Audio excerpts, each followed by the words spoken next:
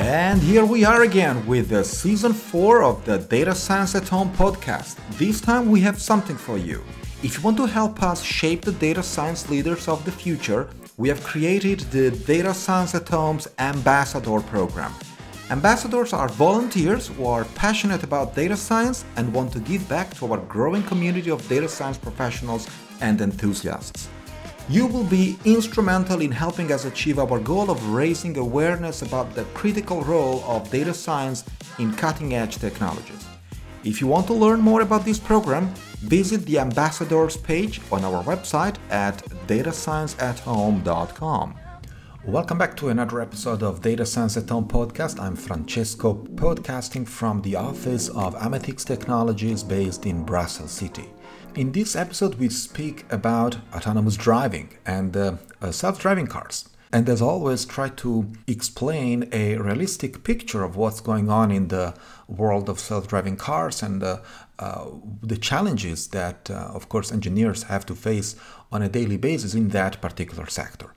As a matter of fact, the vast majority of self-driving companies, and of course you are already thinking about the only one that you think makes self-driving vehicles. But in fact, there are many also that already shut down. They are essentially throwing a lot of money in research and development and still haven't cracked the problem. So, in fact, nobody at date has come with a solution that actually can drive a car in an urban setting, a highway, and a mix of both, or off-road, etc. So, in realistic situations and scenarios in which humans are driving, there is no technology as we speak at date that can fix that problem, can drive a car safely and reliably. No matter how much money they are throwing at the problem is in fact very challenging. And also there has been a lot of noise and marketing, and again probably many of you know already who I'm referring to, but that problem hasn't been solved, right? Regardless of what is written on Twitter or in PR and news, and the marketing aspects is something that we have never been interested in on this show. We are interested in the challenges in the engineering part, in the technological challenges that one has to face in order to solve problems of this caliber. So why is the problem difficult? Well, the problem is difficult because it is multifold in a way. So far, self-driving companies, companies that manufacture or design self-driving cars, rely on pre-computed maps of the road, right? And also rely heavily on GPS signals, on top of which, of course, there are a lot of handwritten rules and handcrafted rules that are usually created by engineers in order to cover more or less all corner cases. So of course, if you're driving a car on a straight road without traffic, without other obstacles, the problem can be relatively easily be fixed with a bunch of cameras and some other sensors like LiDAR usually, and even GPS signal. That would be sufficient. In fact, if you are under ideal conditions of having no other cars and a pretty nice and straight road, which is never the case, of course. Driving in an urban setting is orders of magnitude more challenging and more difficult for not only for a computer, but especially even for human beings. Majority of the accidents happen in urban settings rather than highways, unless extreme cases.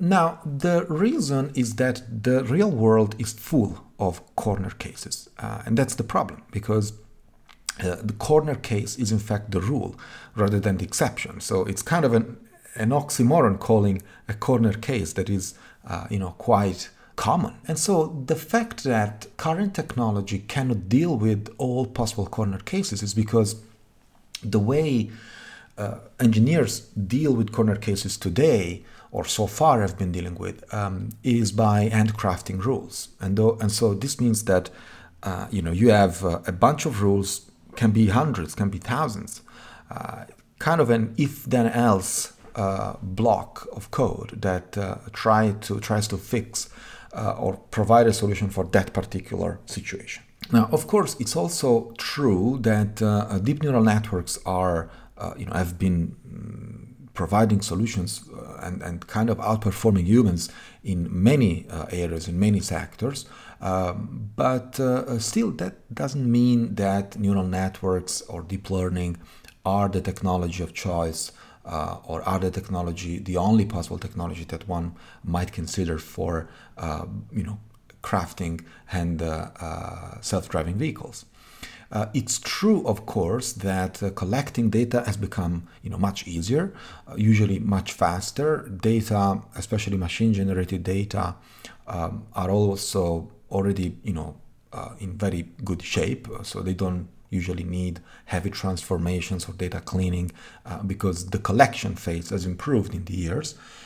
And it's also true that we have seen many sectors or problems solved greatly by deep learning technology. For example, speech synthesis, machine translation, or NLP, video games, speech recognition, and of course the latest buzzword about art or generative art and all that stuff. Deep learning is good at solving challenges and tasks that are kind of a narrow domain. As much as you might think that speech recognition and speech synthesis and video games and machine translation are, big, massive problems, think twice, because a video game, for example, is not really an open world. The maps in a video game can be enormous, of course, but still finite and still under control for an algorithm or for a bunch of GPUs. So the open world is, in fact, a different story, and open world problems are, difficult by definition, are just of a different type. And in those cases, we have seen many times that, especially in healthcare, that the presence of training data, that is the probably only possible way to train a neural network, at least to the best of my knowledge, is that the training data approach might be wrong for these problems, because you will always have a corner case for which you didn't have training data when it was time to train your model. And so since it is impossible to enlist exhaustively all possible corner cases, that means that you will never be in a situation in which you have 100% of the data that cover your particular use case or the case for which you are providing predictions. This is true, for example, or much likely for a video game or for a closed world problem, for which you can, in fact, have a list of training data that are complete enough to describe the world that you are providing predictions for. Now, what are the steps when you want to drive a car? Well, if you are a human, of course, that comes, it's quite hard to enlist what are the things that you do, the tasks that you do when you're driving your car. Because that it's so automatic in our brain that we have to make an effort to understand, okay, what am I doing? I'm looking at the road, and then what? I'm looking at probably the lane in the center. Oh shit, I'm in the center. I should go a bit to the right or to the left, depending which country I'm driving. What else? I have to estimate the depth of the next car, the car in front of me. And depth is like a kind of a distance between my car, or the beginning of my car, and the end of the car in front of me. Or if there is some other obstacle that is probably moving, like a pedestrian crossing the street. So I have to estimate all these distances, right? And I have to do that in real time, multiple times in a second. What else do I need? Well, I need to plan my path. In fact, because I have to understand where I'm going, and not so much in the long term. I have to calculate or estimate what is the next point I want to bring my car onto. And finally, I have to control my car, which means that I have to give gas, I have to brake, I have to steer, and so on and so forth. So that's kind of the vehicle control. So what I'm saying is that these are kind of the steps that a human being performs automatically without that much thinking, in fact, while he or she is driving a car. And that's exactly what an algorithm should be doing, right? Now, the problem is that algorithms don't have eyes, they have cameras, and algorithms don't have, a brain, a human brain. So they have sensors. And of course, they have a bunch of code that puts together these sensors, the data coming from these sensors, and decides what to do. So there is the path planning part is the part that occurs, the task that occurs after so-called sensor fusion most of the time, which is fusing what all the sensors that I have aboard of the car, of the vehicle, what they are saying about the world or the environment around me, and then decide, fuse them in a way, a weighted sum or any other mathematical formula that you might think of, and essentially takes action, which means, planning your path and then controlling the vehicle towards that path, right? Now, the input of this pipeline is usually RGB images, so images that come from a camera. And these cameras, of course, can be high-definition cameras, can be depth cameras, usually called RGBD, D stands for depth.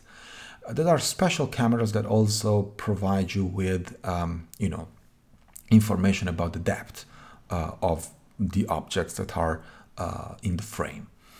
And then, of course, the output of the control algorithm is an angle of how to steer the motors, in fact, that are connected to, for example, the pedals, or directly to the engine, or usually as it happens for new generation cars, all this stuff is electronic. So the actuator doesn't really go on wire anymore, but it goes in a hub that controls the motor electronically.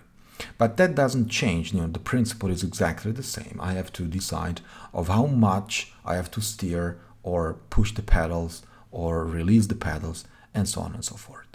When it comes to images, there are many options there. And in a previous episode, I also discussed some of the decisions by Tesla to remove completely the LiDAR sensor in favor of the high-resolution cameras, so the RGB signal only.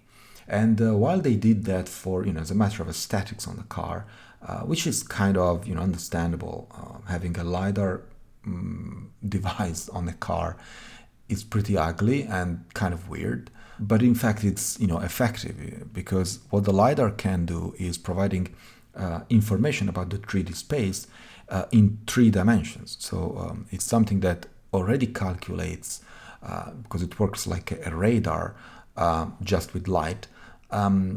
It gives you a point cloud of the environment around the device with all the distances where these points are, right? And so what you can, infer is that you can, first of all, detect objects around you. Not only that, but you can also measure. In fact, you don't need to calculate. It's a measure, the distances of where these objects are around you. And all this can happen multiple times in a second, which means that these objects can also move. So it's dynamic objects that are not only recognized, but also measured in real time where they are, or where the vehicle is with respect to these obstacles. Now, if we remove the LiDAR and we keep only images, we don't solve the problem. Actually, we make it much more difficult, because we would have a 2D image, but we need 3D information. So we need information in the 3D space. And so what engineers and researchers have been doing in the last period is, okay, how can we estimate the 3D dimensions or the 3D coordinates from an image, right? Which is a much more challenging problem. As I said, if you have LiDARs on the vehicle, you would have this information, for free. You don't need to calculate anything. It's there. Or as an alternative, you might be using double cameras or multiple cameras, and by knowing where these cameras are with respect to each other, you can apply some optics principles and calculate the depth a bit on something that happens all the time with us. That's why we have two eyes. It's because we have stereoscopic vision, which means that we can calculate depth by, in fact, our brain does that. But by having two eyes, you can watch the same object from two different positions, and of course understand or estimate the depth of where that object is. Now, of course, our brain is not amazingly good at measuring very, very accurately where objects are around us, but we have a good feeling if they are close, far, very close, and understand, if they are approaching or if they are approaching in very fast or very slow and so on. So we can understand these things. And that's pretty much what might be happening on a car, self-driving car, in case it had, for example, two or multiple cameras. But of course, having two cameras means that you have double or more the computation. And so most of the time, this number of cameras become prohibitive from a computational perspective. And now, let me tell you something important. Cyber criminals are evolving. Their techniques and tactics are more advanced, intricate, and dangerous than ever before. Industries and governments around the world are fighting back, unveiling new regulations meant to better protect data against this rising threat. Today, the world of cybersecurity compliance is a complex one, and understanding the requirements your organization must adhere to can be a daunting task. But not when the pack has your back. Arctic Wolf, the leader in security operations, is on a mission to end cyber risk by giving organizations the protection, information, and confidence they need to protect their people, technology, and data. Their new interactive compliance portal helps you discover the regulations in your region and industry and start the journey toward achieving and maintaining compliance. Visit arcticwolf.com/datascience to take your first step. That's arcticwolf.com/datascience. If the positions of the cameras change all of a sudden because of vibrations or because of whatever happens on the car, you would have that stereoscopic property failing miserably just because the two cameras have moved even slightly with respect to each other. So there is an approach, another solution that engineers have been, considering, which is the so-called flat ground assumption. So essentially by knowing the camera geometry and assuming that the ground is flat, you would be able of in fact calculate or mapping the pixels on the image to an estimate of the depth of where that particular object in the frame is in the real world, right? But of course, the assumption, the flat ground assumption is pretty strong because the ground is never flat. And so but it works under only, a subset of all possible conditions that you might have on the road. Not only that, there is another problem, that vibrations, cars have engines and engines vibrate, or bumps on the road, So these vibrations essentially can make two consecutive frames fluctuate in a way or diverge from each other due to the vibration. So it's a perturbation that you would add to the two consecutive frames. And since algorithms are using image frames in order to predict, for example, the lane line of the road, having two consecutive frames that have been perturbed means that also the predicted line fluctuates.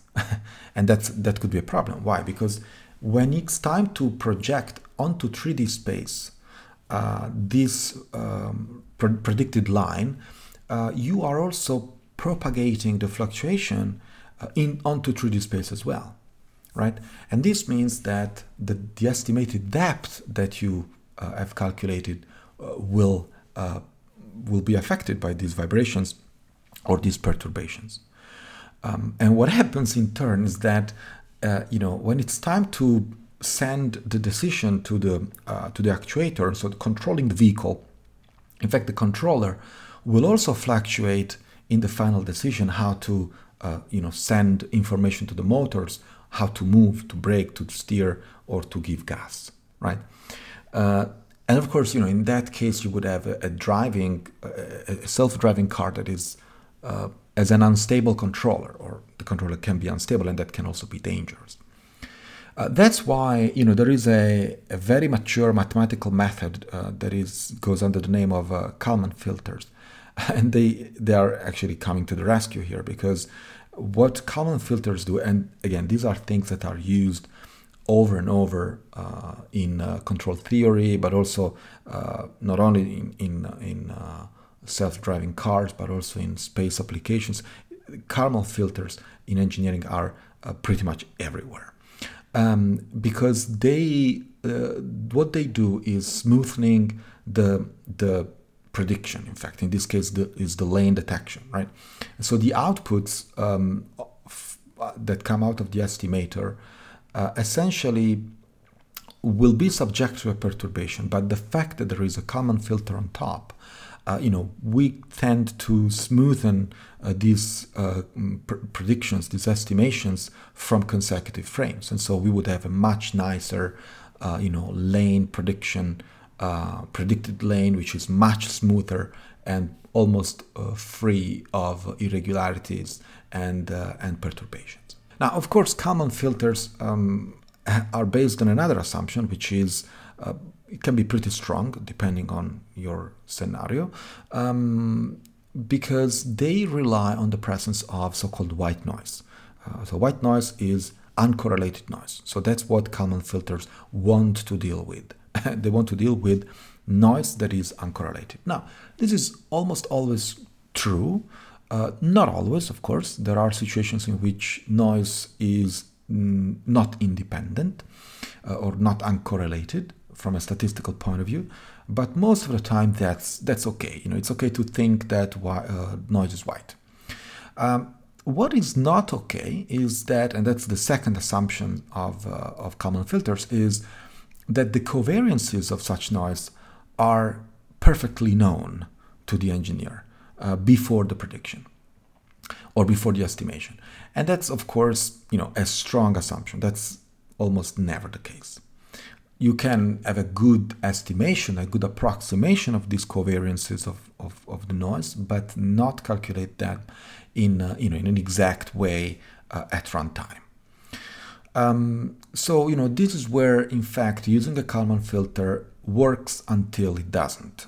Sometimes it fails, and that's a problem as well. So I'm trying to showing you what are the challenges, the engineering challenges, and these are not things that are known since the last 10 years or so. These are concepts that are very, very mature in mathematics and statistics. So control theory is a very, very old topic and subject. So if someone comes to you and says, I solved the problem of self-driving, don't believe, because these are things that are not possible to solve, at least not with this technology, in my opinion.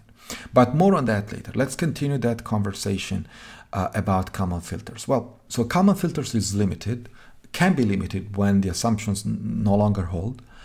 White noise and covariance is perfectly known. That's why there are situations in which you can leverage another important concept that applies, which is the fact that you have temporal dependency between any two frames, right? I'm saying frames because we're discussing about an RGB camera, but think about it as any other sensor aboard the vehicle. You collect a data point at a particular timestamp, then the next timestamp you collect another data point, and so on. There is a temporal dependency in this measurement, right? And of course, there is temporal dependency in a video stream. Every frame depends on the frame immediately preceding the current frame, right? And probably, the preceding the previous, let's say, 2-3 seconds of a frame, unless when you have changes of scene. But if you are, filming a landscape or having, the first-person view, imagine, of a car driving or you walking on the street or in a land, right? What you see is what you saw 3 seconds ago. That was what you saw 3 seconds before, and so on and so forth. So if you are under a 25 FPS, frames per second, this means that, the previous 25 frames are very much correlated, right? So there is a lot of temporal dependency in all the frames that you are, in the way you look at the road as you walk. And the same happens for a car, just at a different pace, a different speed, but that's exactly what happens. So the idea of many engineers is like, okay, if there is temporal dependency, and how can we leverage that? Because learning that there is a temporal dependency means that I know the context where I am collecting that frame. So that frame that comes from my RGB camera is not out of context. It's actually pretty much correlated with what I was watching or was viewing 2-3 seconds ago. And that happens also for all the sensors aboard the car. So instead of using, for example, Kalman filter, one can use GRUs, gated recurrent units, which are kind of the backbone of long short-term memory network, LSTM, right? Just with a forget gate, so you can trigger the. In fact, you can expand or shrink the context where each particular data point belongs to. Think about LSTM, how they worked very well for NLP, for phrases where a word was put into a context of, the context of the phrase, of the sentence, or the paragraph, depending how far in the past you want to go. And that's pretty much the same that, could be exploited in this case, in the case of watching the road with, temporal dependent frames.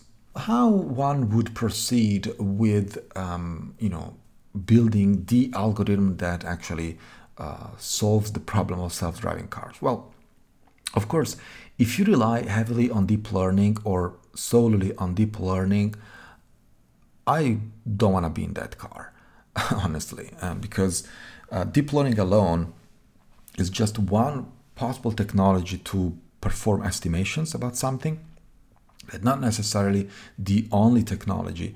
So I don't want to leave this misunderstanding of deep learning can fix cancer, can detect cancer, can detect fraud, so can generate art. So wow, for sure it can drive a car. That's easier. No, that's actually a very misleading statement and actually a very wrong one.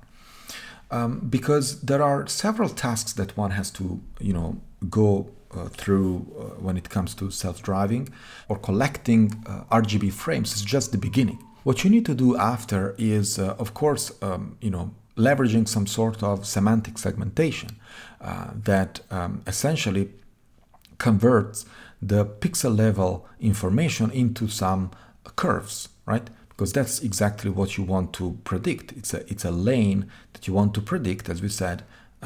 Want to predict the lane or to detect the lane in order to position your car to the right or to the left or to the center. Then you want to estimate the depth of where other cars or other obstacles are, and you need to drive that vehicle in the 3D space, right? But you don't have a 3D camera. You have one RGB camera, right? Among other things. So what you start with is segmenting the image, converting the pixel level information into curve parameters, and then you apply what mathematicians have been doing for probably the past century, which is regression, right? So predicting, it's curve regression, in fact, predicting the parameters of the curve that best approximates the estimated curve, right? That's what you want to do. And then, of course, on that curve, you can estimate the depth.